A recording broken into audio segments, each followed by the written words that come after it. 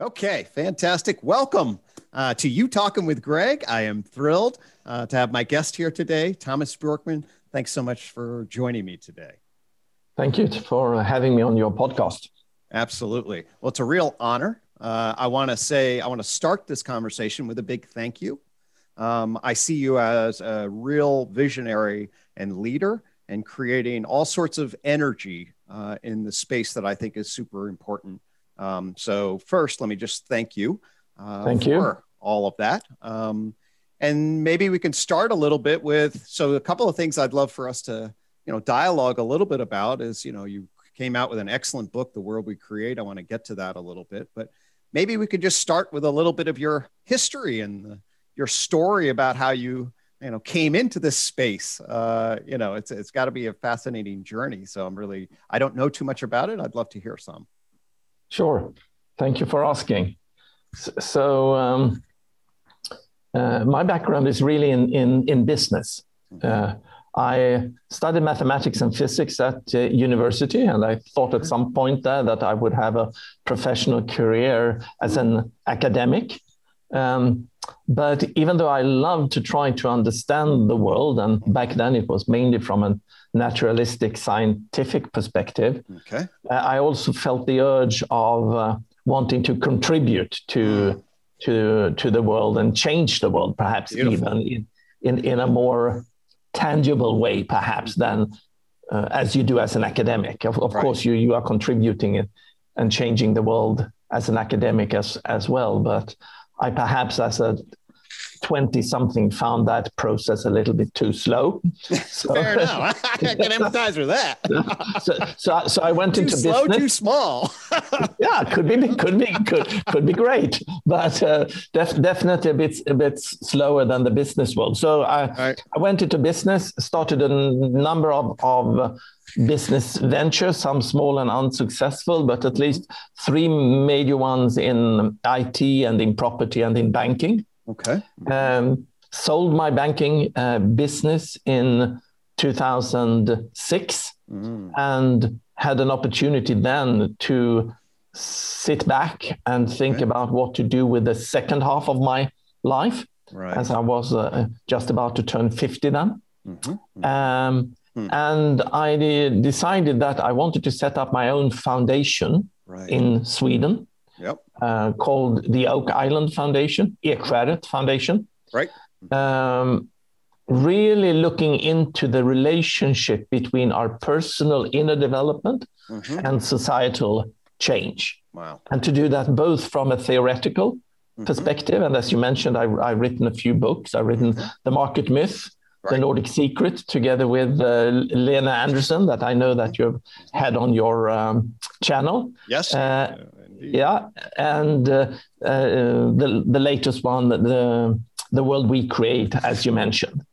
So I like to address this field from a theoretical perspective, but perhaps even more from a practical perspective, starting initiatives in this space, like conscious or intentional communities, like intentional co-working space in Stockholm and in Berlin, a conscious, committed co-living space in Stockholm.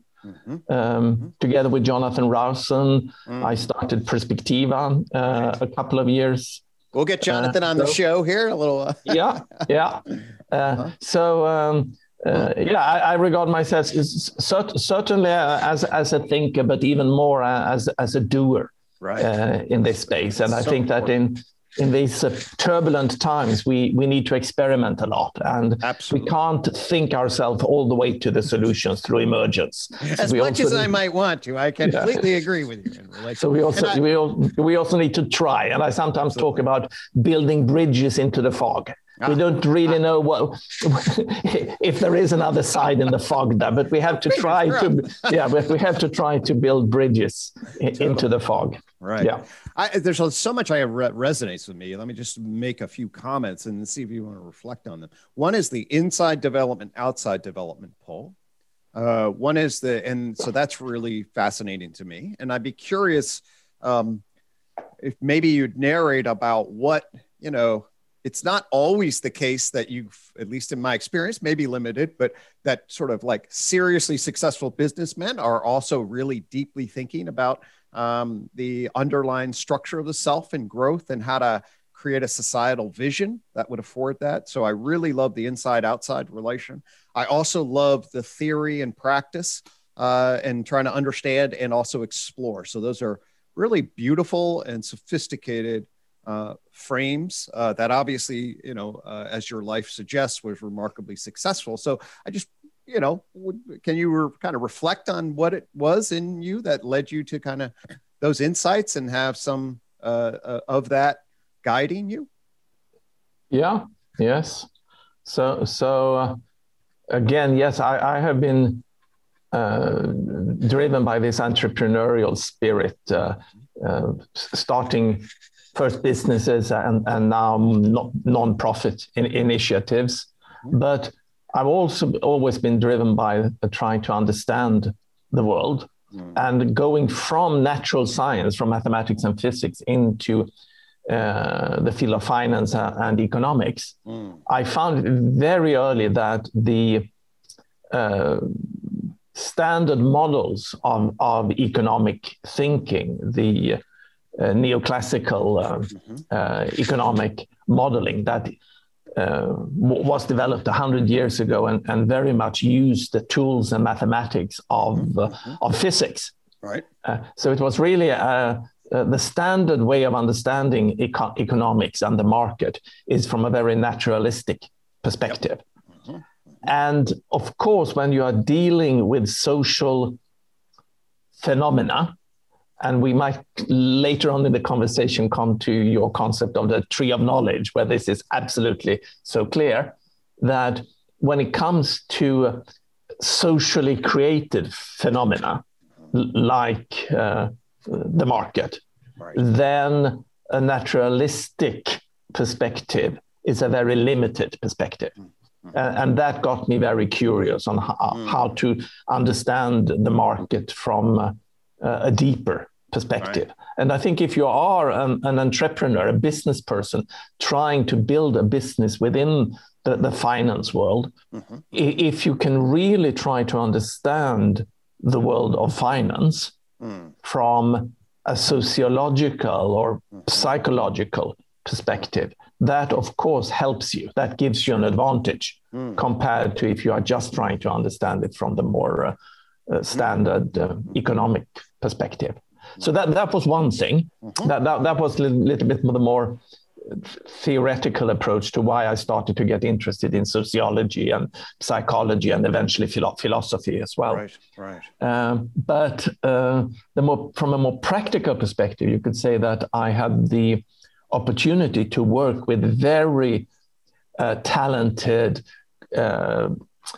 leadership development consultants and organizational development consultants who showed me, or us in the bank, and I was back then the chairman of a banking group in Scandinavia, and we worked with organizational and leadership development consultants who really helped both myself and my management team first, and later on even more people in our bank organization to grow and mature.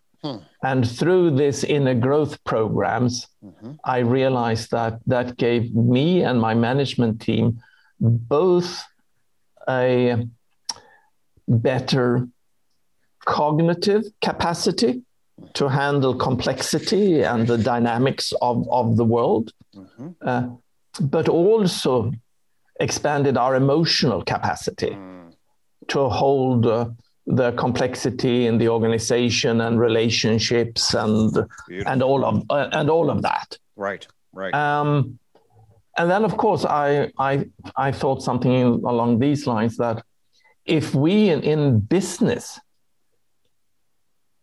start to know and understand the value of really focusing on this lifelong inner development and maturation journey, and we see how important that is to support that growth, inner growth in a more and more complex business environment, how come that we are not at all talking about this in society? Right.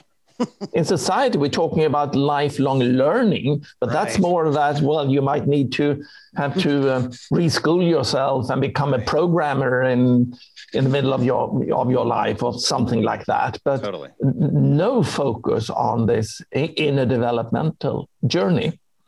And then not to repeat what you've been speaking to Lena Anderson about, but then, of course, later on, I realized a lot with the help of Lena how this focus in society on inner development, how that had been key to our Nordic countries' successful transition from the pre-modern society into modernity.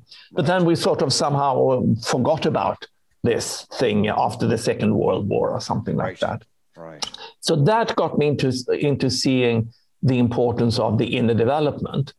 But then also these business consultants, they showed us the importance of corporate culture and the fact that top management in any larger corporation has to have as one of the key priorities to really try to facilitate a good corporate culture. And if you get the corporate culture right, then most things will sort themselves out. But if you don't get the corporate culture right, then it doesn't matter what new instructions, manuals, reorganizations you do. And then again, the same question came to me. Well, if we understand the importance of corporate culture in business, why are we not at all talking about societal culture in the same way? Saying that it might be one of the top priorities of the top management of our societies. To look at the societal culture. And then, of course, I don't mean that we should go back, or we could go back, or that we even should go back to these monocultures that we had in the Nordic countries in the 60s or in the 70s. Now we live in a multicultural society. But for me, and that's good news, because the more complex society becomes, the more perspectives we need on society. So that is not just a fact that we need to relate to. I think it's good news that we are living in a multicultural society. But then, of course, the focus on how to hold and create a good multicultural society becomes even more important. Unbelievable, yes. And the same in business world. If you are merging two business, if you're merging two banking organizations, then of course it becomes a very important task for the top management to manage these cultures. And of course, you might not want to just merge them. You might want to keep different brands and different cultures, but you need to do that very consciously. So I think that in the society today, we need to consciously create the right frame for the good multicultural society, and that will not just happen automatically. Amen, brother. That's a beautiful summary. Thank you. And then finally, sorry for going on a bit, but this is brilliant. Finally, then I started to think about that, and also from these consultants, and also experimenting a little bit with self-organizing organizations and Frederick Laloux's reinventing organization and all of that, that there is we're starting to understand that there is a relationship in an organization, for example, between the maturity of the people in the organizations and how complex or advanced corporate culture that organization can hold. And there is probably the same relationship in society between the maturity of the citizens in a society and how complex a culture you would want to hold. And especially if we are going into a multicultural, complex society, then we definitely also need to support the development, the personal inner development, cognitive capacities, emotional capacities of all the citizens in a society, not just a few, but all the citizens, especially if we want to be able to preserve democracy. Amen. That's so here's, as I said, so my training's in clinical psychology and I'm a theoretical psychologist. Okay.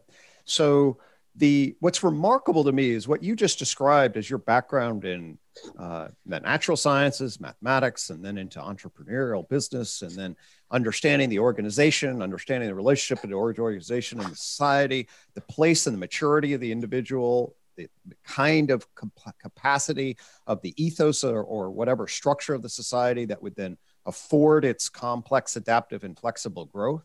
What's unbelievably remarkable to me is what you just lay out there is completely congruent with the kinds of perspectives that I look at when I'm looking at somebody's growth and development, their sense of maturity, the way they relate to their body and to their heart or their emotional system, how it activates their cognitive head or justification system, the interface between those of how you want both systems with coherent integration, and the relational space, both in specific relation and organizational relation, family and community, society, business.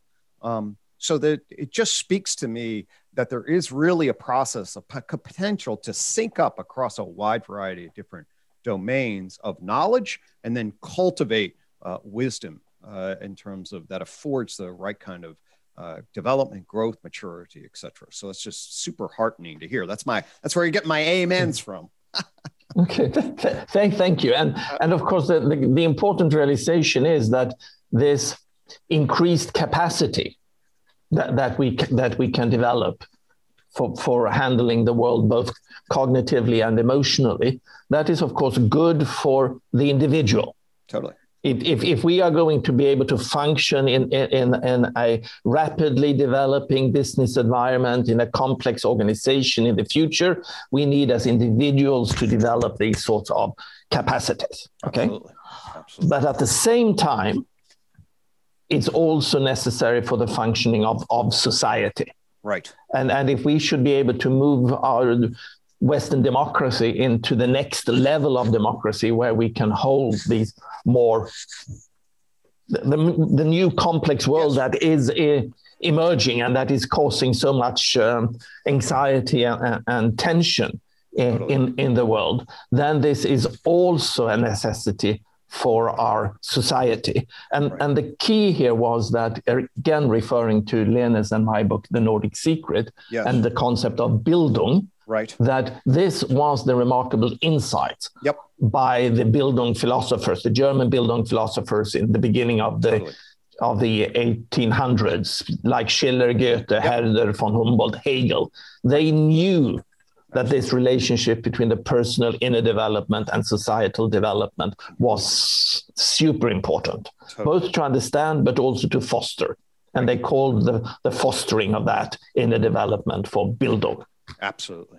And I've been a big fan of what you guys do put out with Nordic Speaker. I always tell them, Lean, we have to Bildung over here in the States, because one thing we do not know how to do, I don't think very well in our education is cultivate character education, cultivate emotional, cognitive, moral maturity across a wide variety of different domains, see oneself as a responsible, understand what personal responsibility is, understand what social commitment is, understand what the interface between those is. We cannot weave that thread together. I'm sorry to say, but you do have in the US the academic tradition of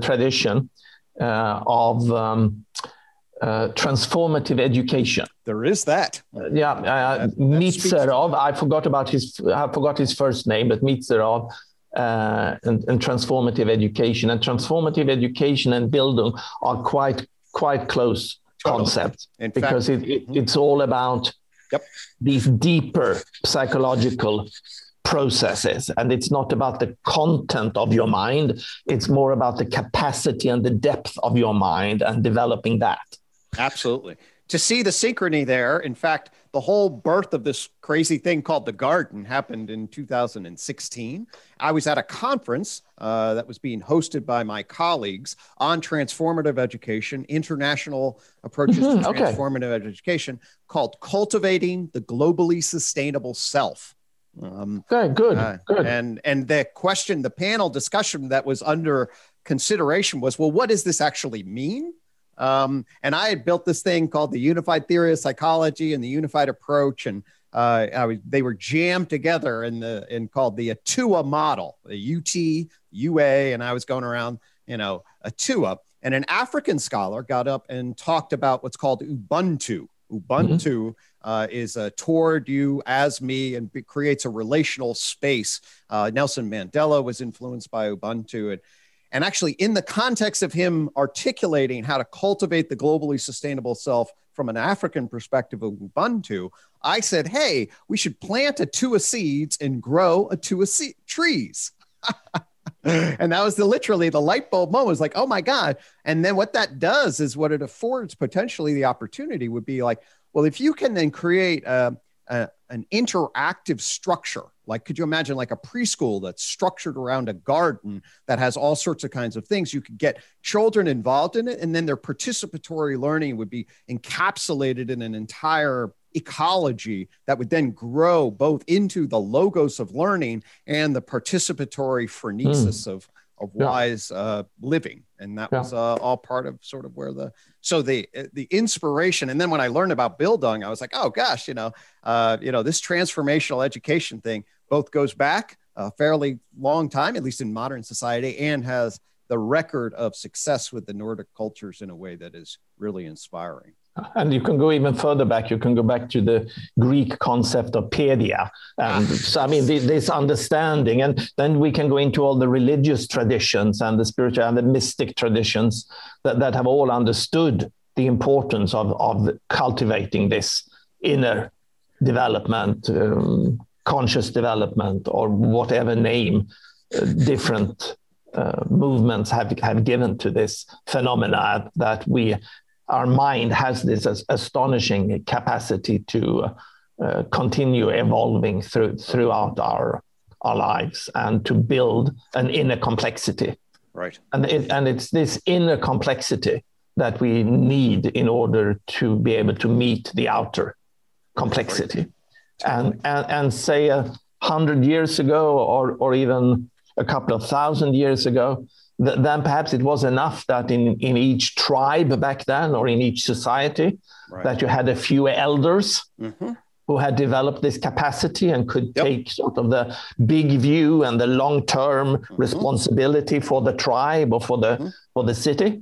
Whereas now we live in this dynamic and complex world where we cannot rely on just a few individuals developing this capacity late in life. We need to support the development of this capacity in many people as early as possible in life, of course. Right.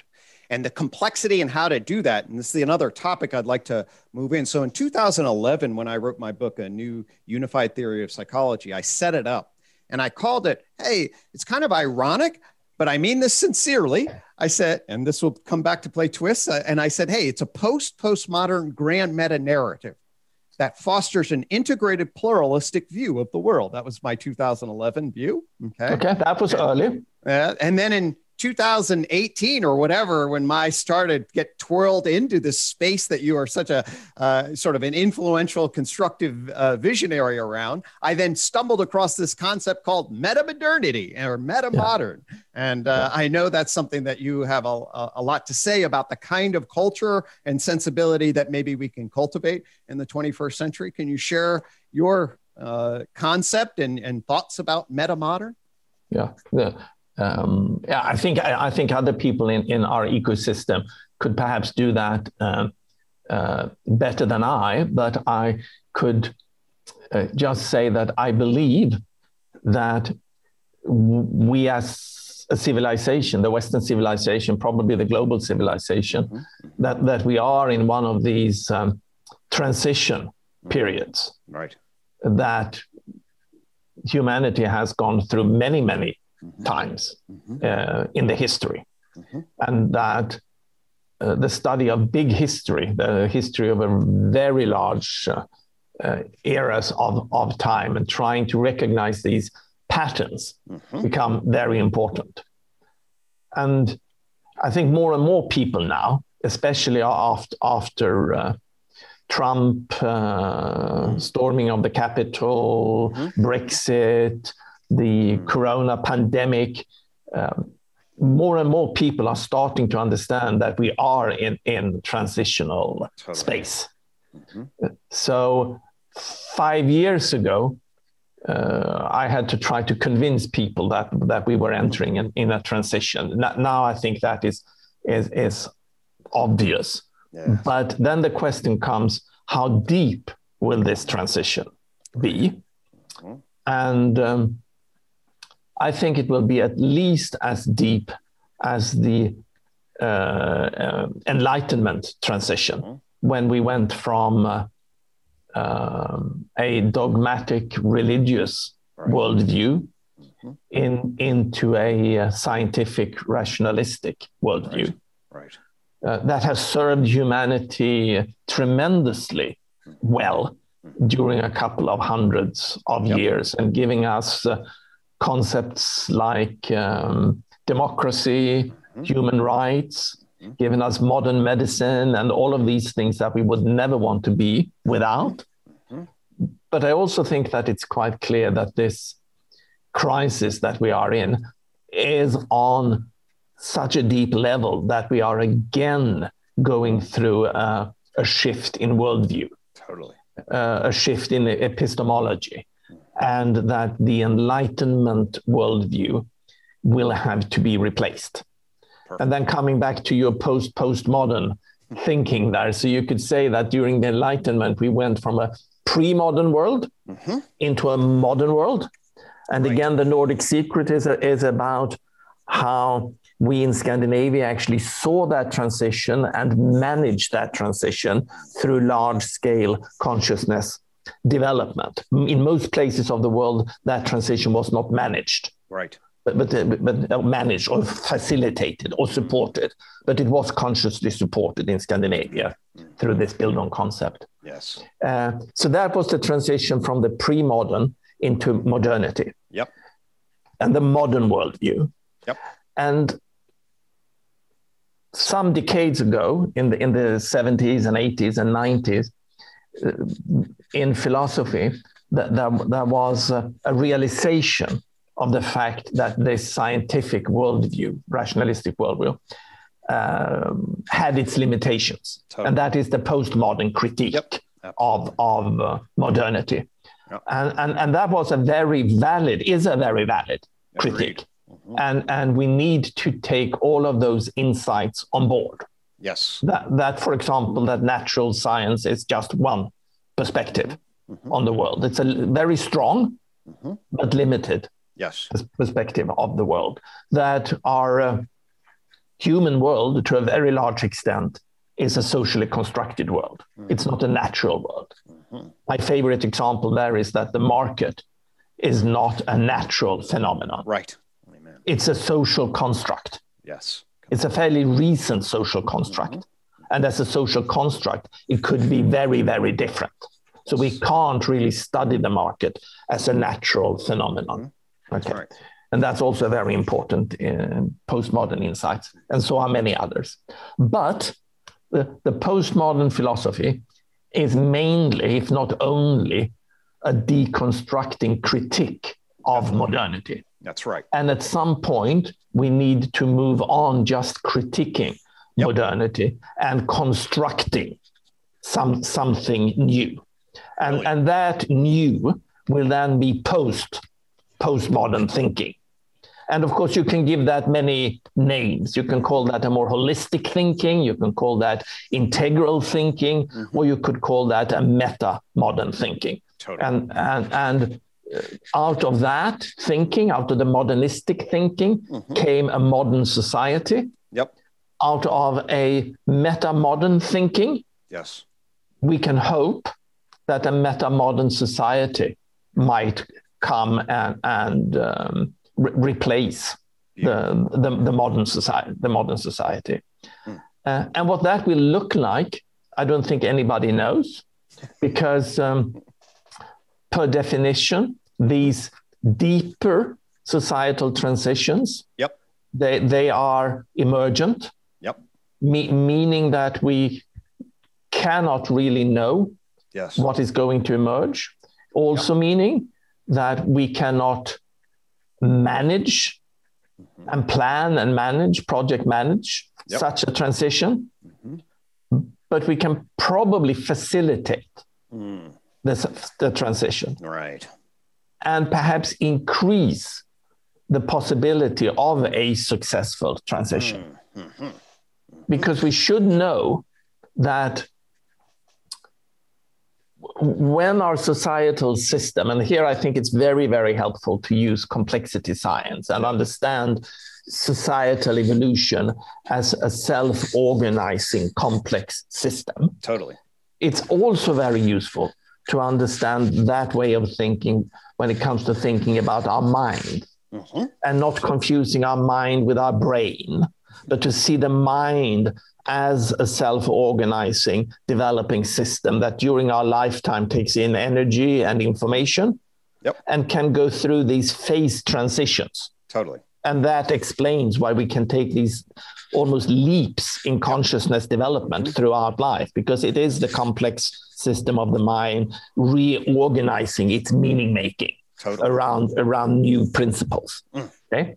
And for example, John Vervaeke is explaining that very, very well, and Professor Robert Keegan with his theories of the development of our mind and our meaning making. Amen. But if we look at society, so society is also a self-organizing system like this. And when a self-organizing system like this is under developmental pressure, you sooner or later you come to a point where incremental adjustment is not possible any longer. You come to what some complexity science thinkers call a bifurcation point, or a phase shift point. It requires a phase shift. And at that point, the system is really facing either a breakdown or a breakthrough. That's right. Either you have the capacity to reorganize on a higher level of complexity, which is also, in many cases, a more elegant way. So it's more complex, but also more elegant way of organization. Or you have a decrease, fragmentation of complexity, and the system breaks down. Totally. And in most cases in our history, when civilizations have reached their end of their developmental logic, come to this bifurcation point, they have disintegrated. Even the Roman Empire broke down. But in history so far, even with the big breakdowns like the Roman Empire, that didn't affect the totality of humanity. Right. And it didn't affect the planet as a whole. Whereas now with a global civilization and the way our civilization is impacting the climate, it might be that at this point that a breakdown would mean a total breakdown of human civilization and even a planetary breakdown or setback. So whereas in history, we have sort of managed this development more or less by trial and error, not self-consciously trying to facilitate that. Right. Now we are at a situation where we can't afford that. Totally. We need to self-reflexively see the situation where humanity is at this moment.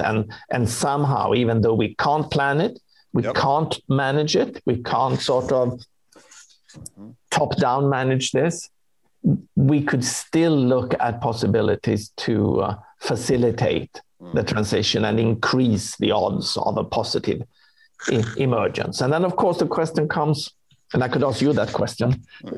So what can we do? What can we do to facilitate and support the positive emergence, even though we haven't got a clue what is coming on the other side of the phase shift? Well,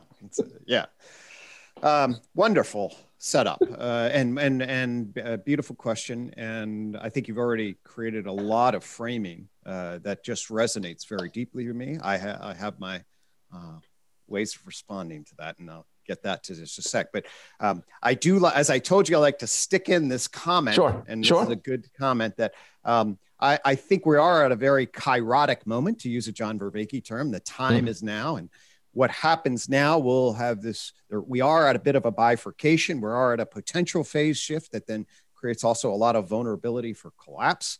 I do feel the heaven and hell kind of experience of, oh my gosh, if we make it, the elegant potential for our fulfillment. And if we don't, the magnitude of global civilization collapse feel very, very strong. And there's a lot of issues that we need to solve. But one of the ways that we are looking is to think about conscious evolution, to grab a hold of something like Bildung, and the idea of a transformation and wonder about a metamodern society. And for me, one of the ways I could frame that is that we are searching for a coherent, naturalistic ontology that can revitalize the human soul and spirit in the 21st century. And that sounds a lot about pretty similar to what you've been kicking around for the last 15 years at least, or more in relationship to that. So then the issue is, well, okay, what now? We certainly can't top-down control it. I'd be very concerned about any system that could do that. But it's at the same time, I'm a clinical psychologist. So for me, I see a lot of systems in, that get trapped and then get defensive and have partial understandings, but then they lock down and narrowing, but then that creates vicious cycles. And that's a dangerous domain. When people have understanding both of what the problem and realistic hope about what they're moving towards, and they can get their bodies on board and their hearts on board and their minds on board sort of vertically, and then see a relational system that has that shared understanding of both the problem and the valued ground they want to move towards, then humans historically have been able to achieve an enormous amount in that framing.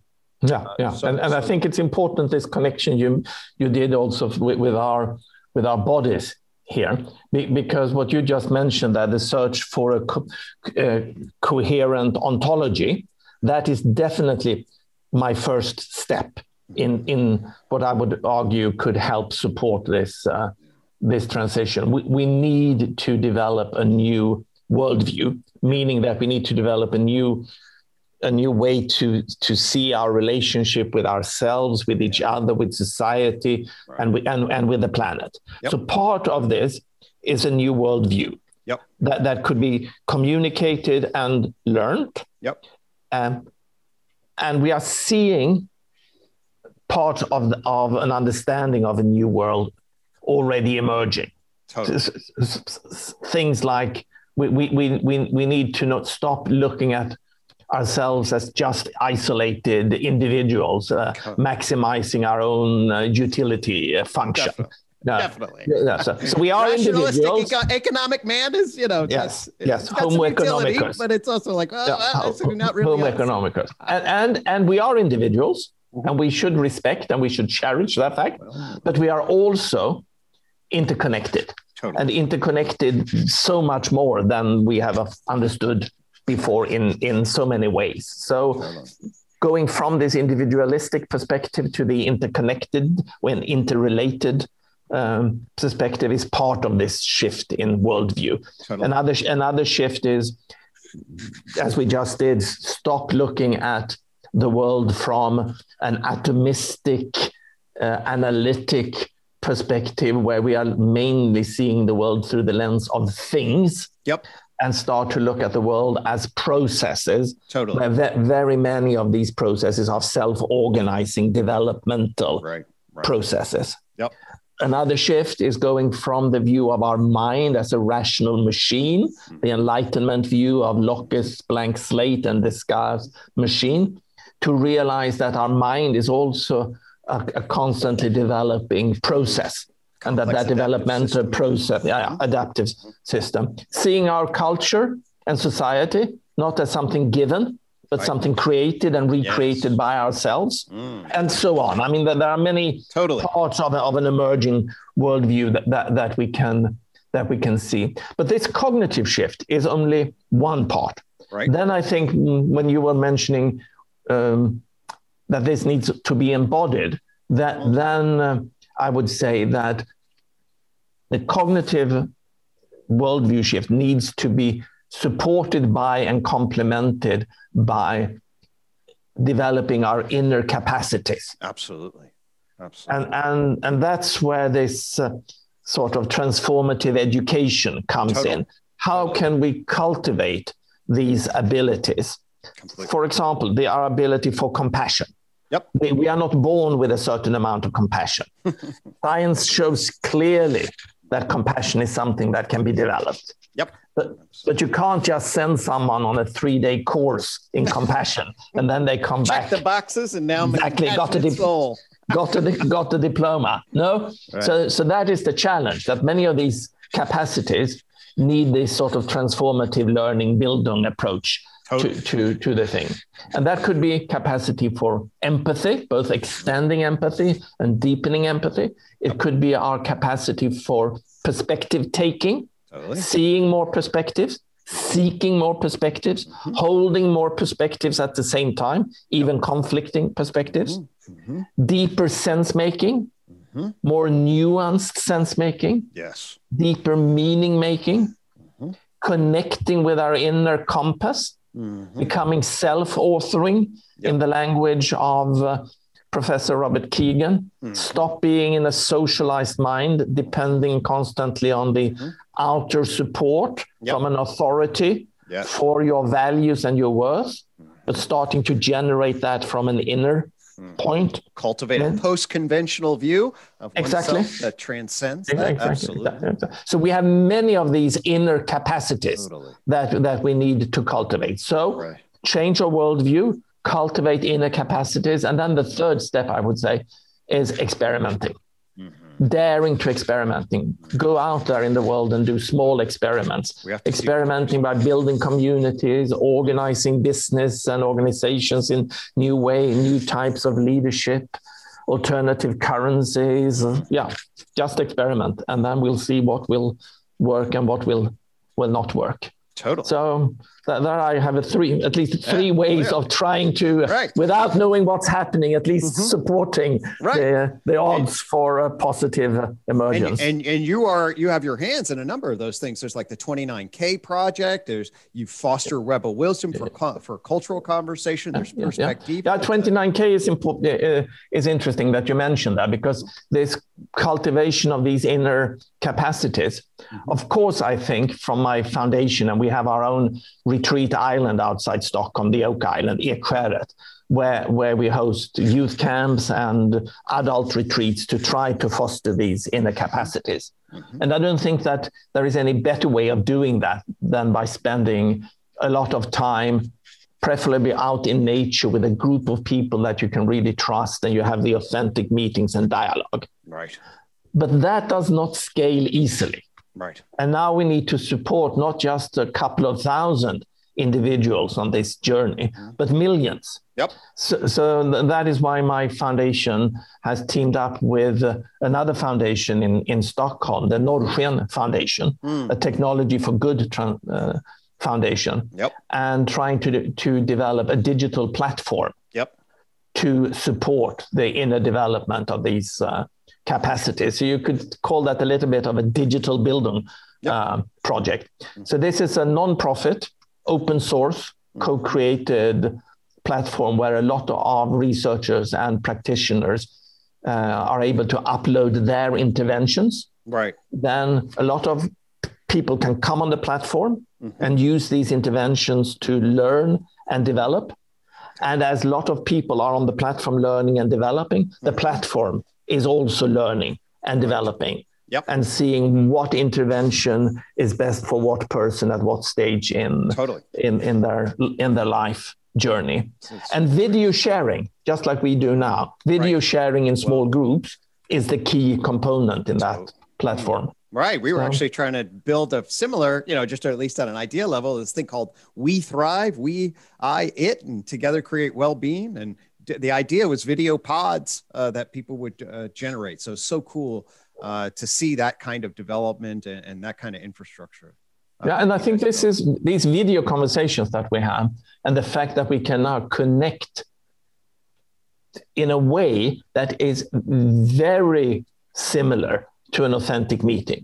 I mean, we've been able to speak to other people on the other side of the earth on telephone for for quite some time. Nope. But a telephone call cannot come close to the authentic meeting in a small group. Completely. But what we have found is that the quality of video conferencing now is able to replicate that connection. That's my sense, exactly. Yeah. So that is a very important technological step, I think, for humanity to come together as a whole humanity, that we have now this possibility to connect. I'm right now in Stockholm, and you are in the US, and it's almost like sitting in the same room. Totally, it's unbelievably valuable, and I do believe, Zoomtopia or whatever this is.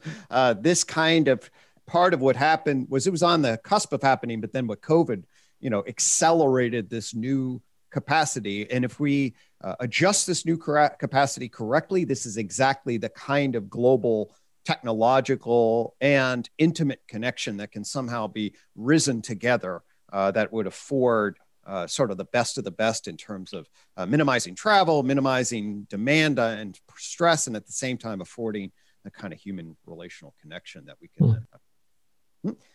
And then almost in the same room. Yes, saying that, and then we have the first glitch. All of a sudden, the first little glitch. I was like, the first glitch. Yes. Okay. Well, the gods are tracking the conversation. Yeah, so exactly.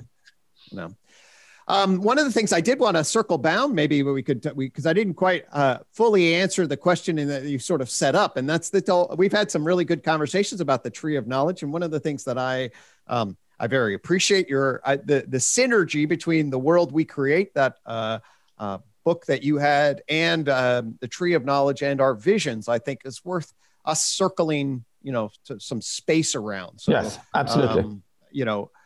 One of the things that I'll see how this resonates with you, and I'll tell a little bit of my story here in relation and see how it sort of fits in some of these. So one of the obvious bridges that we've now connected is just in practice, is sort of like, as a psychologist that's emphasizing both personal development, how to cultivate healthy adaptation, optimal growth out of some of the neurotic, difficulties. That's obviously relevant, and how to bridge it from a scientific, coherent kind of perspective. So that we share that sentiment. Now, what happened to me in terms of my own professional development that makes, I think, sort of our kind of connection really fascinating, given your background in the natural sciences, is so I'm in the process of like learning behavioral science, and I like, and I want to apply that to the concept of psychology, human behavior, animal behavior, whatever. And I learned the methods of science as an undergraduate. And I find how powerful they are and how good they are as an epistemological system, meaning that they, the way you quantify stuff and you control for stuff and you apply mathematics, and then you try alternative explanations relative to just common sense. And then I want to bring that to the therapy room. Okay, because we did gather some knowledge, but what happens to me is then when I go actually into the therapy room, the fragmented research findings of the science of psychology actually then were unbelievably less useful to me when I moved into the actual real world of practice. Okay, just like me when I moved into the real world of finance. Totally, very similar. And then I was like, well, wait a minute. I looked at the talented people that could understand both the social context and the person and bring their knowledge to that. And I looked across the landscape, saw a lot of talented people, and just sort of had this weird intuition. I was like, well, we should have a science that organizes this. Okay. Yeah. But it turns out there isn't. So that's what I then sort of rediscovered is then the problem of psychology. And it turns out, as a natural scientist, you probably have this sense like, well, we got physics, we got chemistry, then we have biology and into neuroscience, and then it all goes to hell. Yeah. Okay. And the reason actually it all goes to, well, there are lots of reasons. One is, the human world is very complicated and all of this. But I discovered actually part of the reason it goes to hell is precisely because modernity, meaning the way in which really the science and philosophy of modernity, they never really figured out sort of the proper way to map big history, as it were. You know, they never figured out the way to get the frame on what the material universe was, how it evolved, how you kind of hold the human knower and create a continuity of understanding between those blocks. No. And what they had problems. They had problems with that. They had problems in that, because with the let us call it the Newtonian perspective of the world. The world is a continuum. The world never makes a jump. Yep. Is a quote. And I don't remember who said it, but it's sort of that the world is a continuum. And that is also an important assumption for the Newtonian mathematics calculus to work, that it is a that everything is continuous. And it's only when you start, and I don't know if you had that approach, but that was my approach to this. It's only when you leave Newtonian physics and you start to use complexity science and the understanding again of self-organizing systems, because then you understand the importance of, again, emergence. That's right. And we were talking about emergence, that we are in an emergent societal transition here right now. Exactly. But when you look at the big history of the evolution of the universe, and you were mentioning the evolution of the particles and physics, and then more complicated compounds, you need chemistry, and then you need biology. And there you have something called life. So what happened there? And then you have the evolution of nervous systems and brains. Then all of a sudden you have a mind. That's right. Something happened there. And then probably all higher animals have some sort of mind, but then with the human mind, we have self-reflexiveness and the possibility to take some of our ideas and put them into society to make the ideas have a life of their own that is independent of any specific members of this society. And then we have the emergence of culture. That's right. And of course, when you start to see that each of these steps, in each of these steps, there is this phenomenon of emergence. That something new has arisen. Right. That in the case of life, if we take the emergence of life, it's still just particles and atoms and molecules. Even if it's large molecules. There is nothing else there. There is no élan vital or something like that. It is just these things. But through their complex interaction and relationship, some new qualities emerge. That's right. And those new qualities, even if they emerge from these particles, cannot be reduced and fully explained. That's right. At the lower level. Exactly. And that is why chemistry can never fully explain biology, and we need biology. And that is why psychology is needed to explain and understand our mind, and it cannot be reduced to biology. Right. And why we need sociology. And other tools to understand our society, because we need psychology to understand society, but society is something more. Has got emergent components beyond psychology. And when you start to see this, then of course, and this is really you who should say this, because this is absolutely clear in your model and the theory there. But of course, when these new phenomena emerge, it's not strange that you need new ways of understanding these new phenomena. So that is why you need different scientific approaches to understand it. And in my world, you had this realization from working in psychology. I had my first realizations by working in finance and in the market, that you cannot reduce a social phenomenon like the market just to Newtonian mathematics, which is what neoclassical economic thinking is trying to do. That's what it tries to do. You can capture some aspects, but the reduction is too rough. You are losing too many dimensions if you are trying to do that. Brilliant. Yeah, so that's basically the insight that I had, and with the tree of knowledge formulation, what it says is that there is emergence within. So you go to from physics to chemistry, you get emergent properties. But those are within dimension emergence, okay? The quote magical thing that happens at the life dimension is really this information processing communication network system. And when you get information processing, it's really kind of a epistemic function, like there's a knowledge function inside of a cell that Newtonian stuff doesn't really have a great frame for. And that's that complex, adaptive, self-organizing network that's metabolizing not just energy, but it's metabolizing information. And it then gets networked with other information processors to create a communication web. And that creates this plane of complex, adaptive existence we call life, and that's relatively well stood, although the metaphysics of life still, because we got stuck in Newtonian mechanics, our metaphysics of that are still wobbly. But Darwin's theory of natural selection and genetics and the way in which the cell processes information and the distinction between life and the material world, that's like natural science has a pretty good handle on that.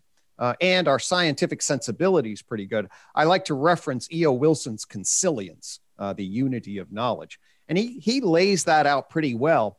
What's really interesting, though, is we don't have a good vocabulary for understanding what I call the joint point between life and mind, like exactly how, and then mind and culture. But if you apply the information processing communication network to give rise to complex adaptive system idea, then you see the nervous system and the complex adaptive behavior of animals, kind of Aristotle saw this, really becomes the mind-animal dimension.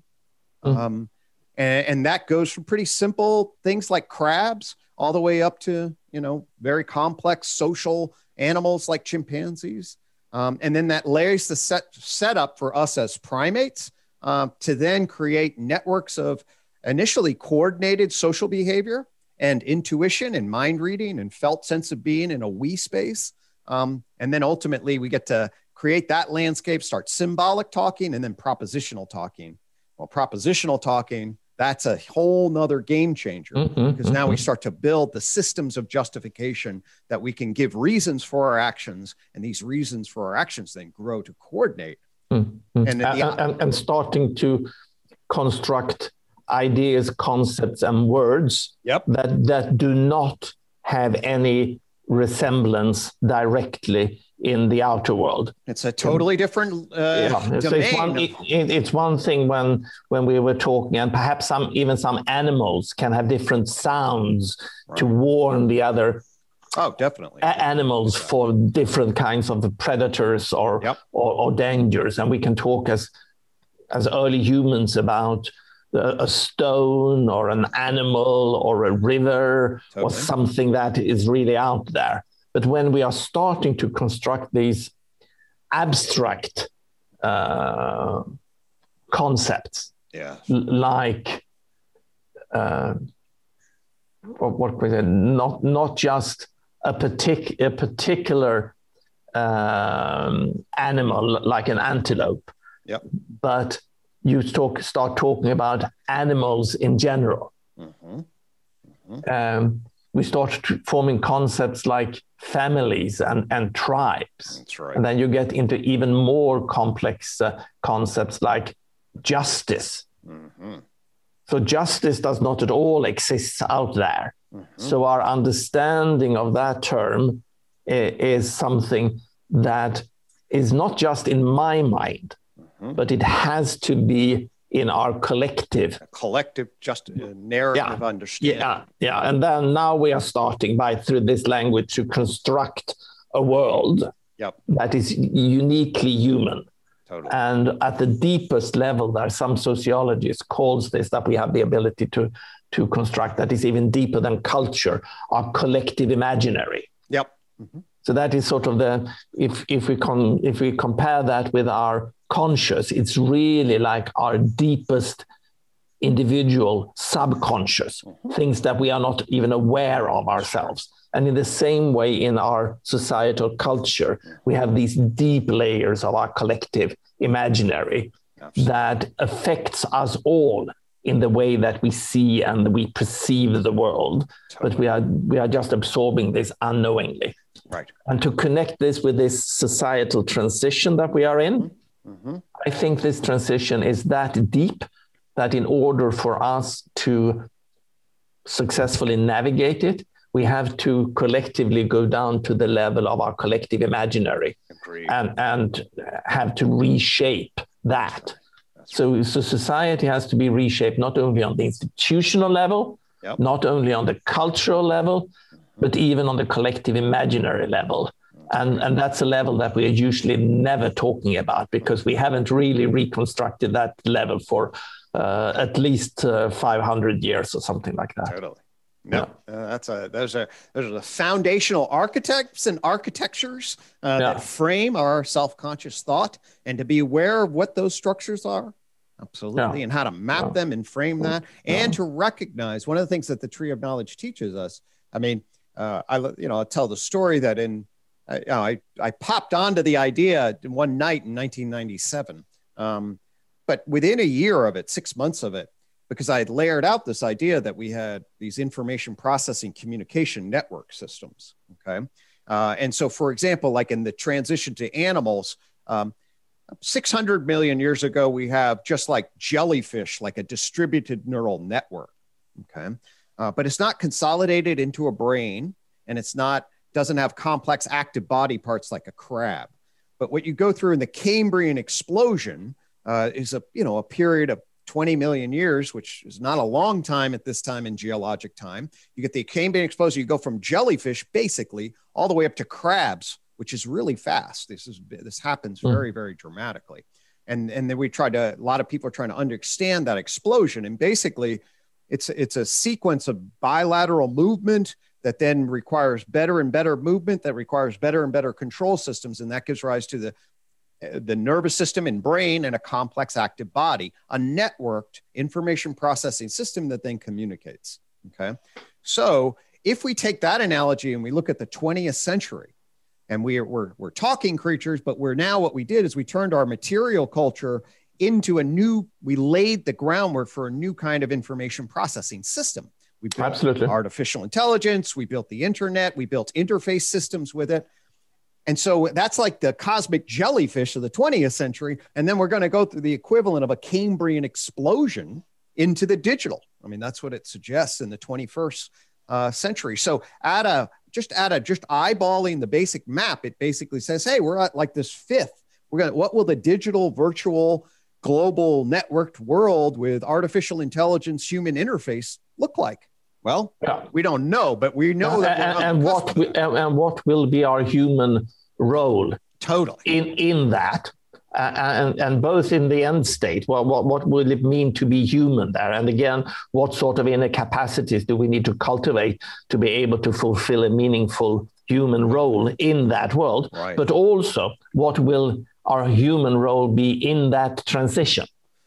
Because this is not just something that is happening to us. Mm-hmm. This is part of the world we create. Exactly. Yeah. So whether evolution is so whether we are aware of it or not. Yes, it's happening. It's not just happening. I mean, right. We are the agents. We are happening. We are happening. We are happening it. We are the agents of that step in evolution. Happening, right. Yeah, whether we are conscious of it or not. Right. So we better be conscious of it. Otherwise, this transition will have us rather than we are having the transition. We don't want this to be just happening to us. Beautiful. Yeah. Beautiful. Wow, that's a really nice ride. I think if we look at the just sort of the arc of this, maybe we'll begin to wrap this up. But given that this sort of brings us to the cuffs, when you look out over the horizon, Tomas, in terms of your either optimism or pessimism or the kinds of seeds that you see have been planted, what are you looking at? What are you feeling? What are you anticipating as things unfold? Yeah, we're living in interesting times. We're living in interesting times, and of course, I'm optimistic. Okay. I am optimistic, but not naively so. There is certainly a chance, as we said earlier, of a total civilizational collapse. Yeah, and of course, what I see, I have my main residence in London, and through the Brexit period now, not the least since the new year, I see a lot of fear in the society. Okay. And if you look at the US and the storming of the Capitol and things like that, I mean, there is so much fear in society, and so much of our actions today are driven by fear, and large portions of our societies are driven by fear, and that is of course not good news, and much more so today than perhaps 20 or 30 years ago. That's my sense. Yep. Yeah. So that is of course bad news. But then at the same time, paradoxically, I also see an awakening happening. It's a marginal one. It is super small. We are perhaps talking about less than 1% of the population. Okay. But this awakening is picking up speed by the day. So again, going back 5 years or even just 3 years, when we were talking about the need for a societal transformation, and that such a societal transformation might need to start with individual personal transformation. Right. That was very esoteric language.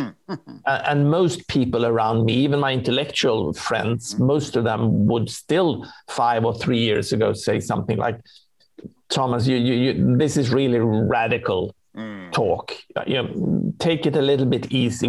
We have the market and we have the democracy, and it is a bumpy road, but just give it some time. Things will sort itself out. I don't hear that any longer.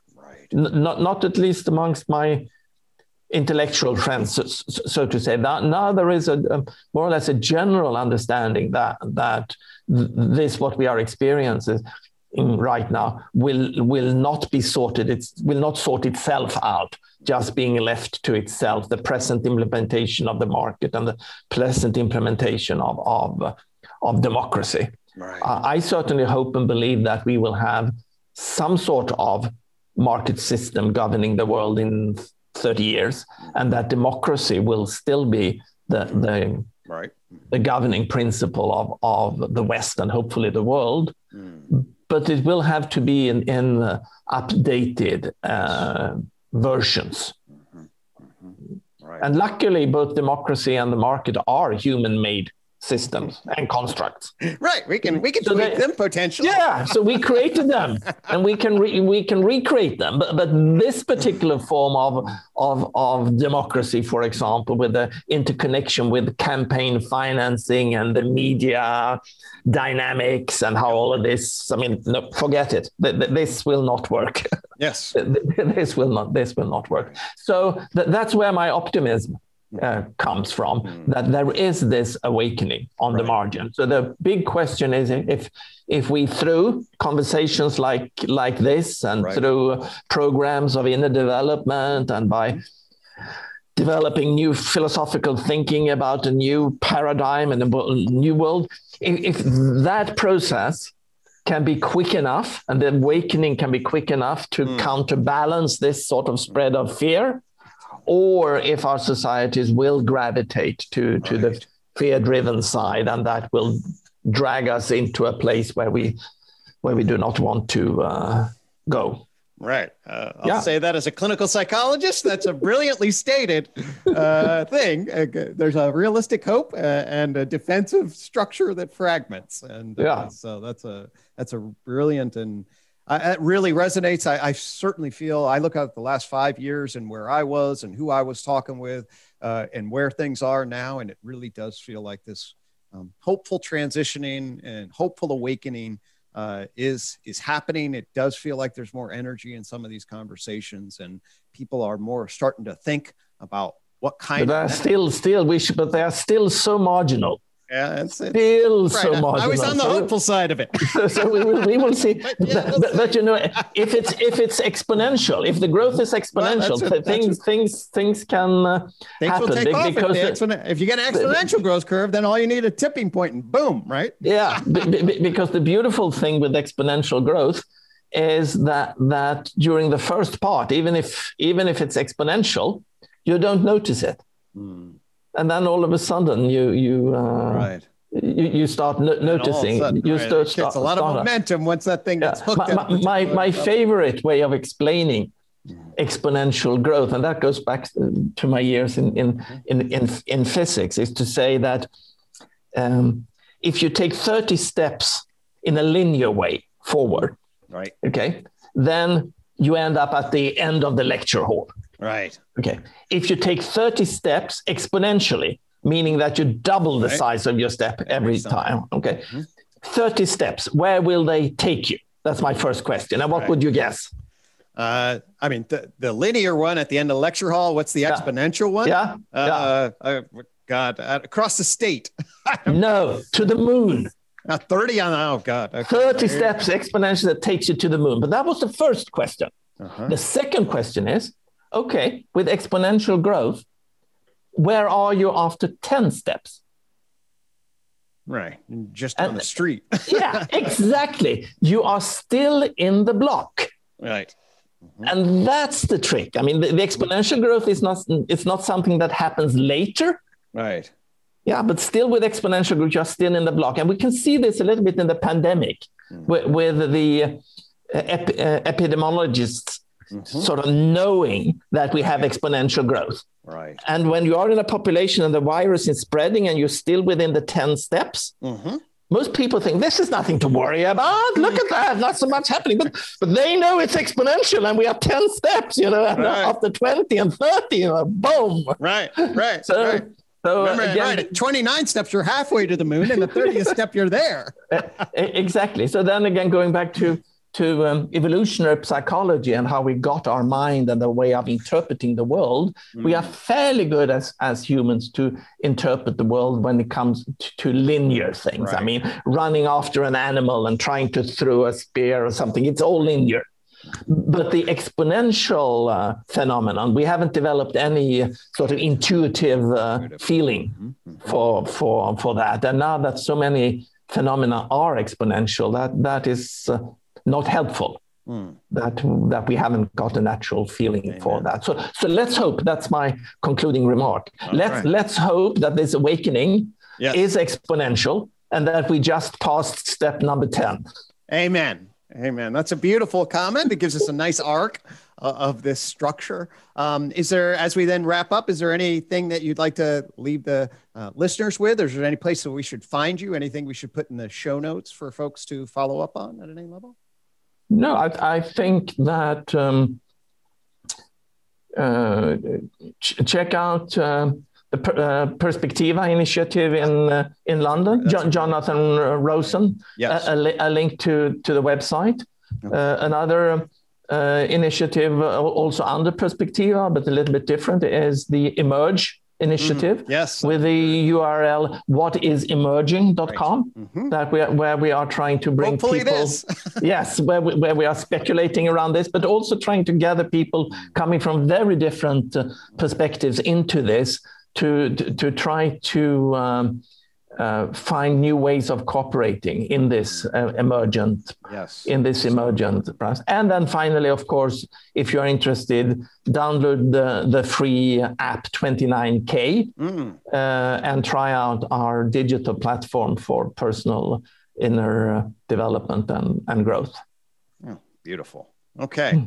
Well, thank you so much for coming on and sharing your wisdom. It was really, really enjoyable to get your perspective on all of this. Thank you. Okay.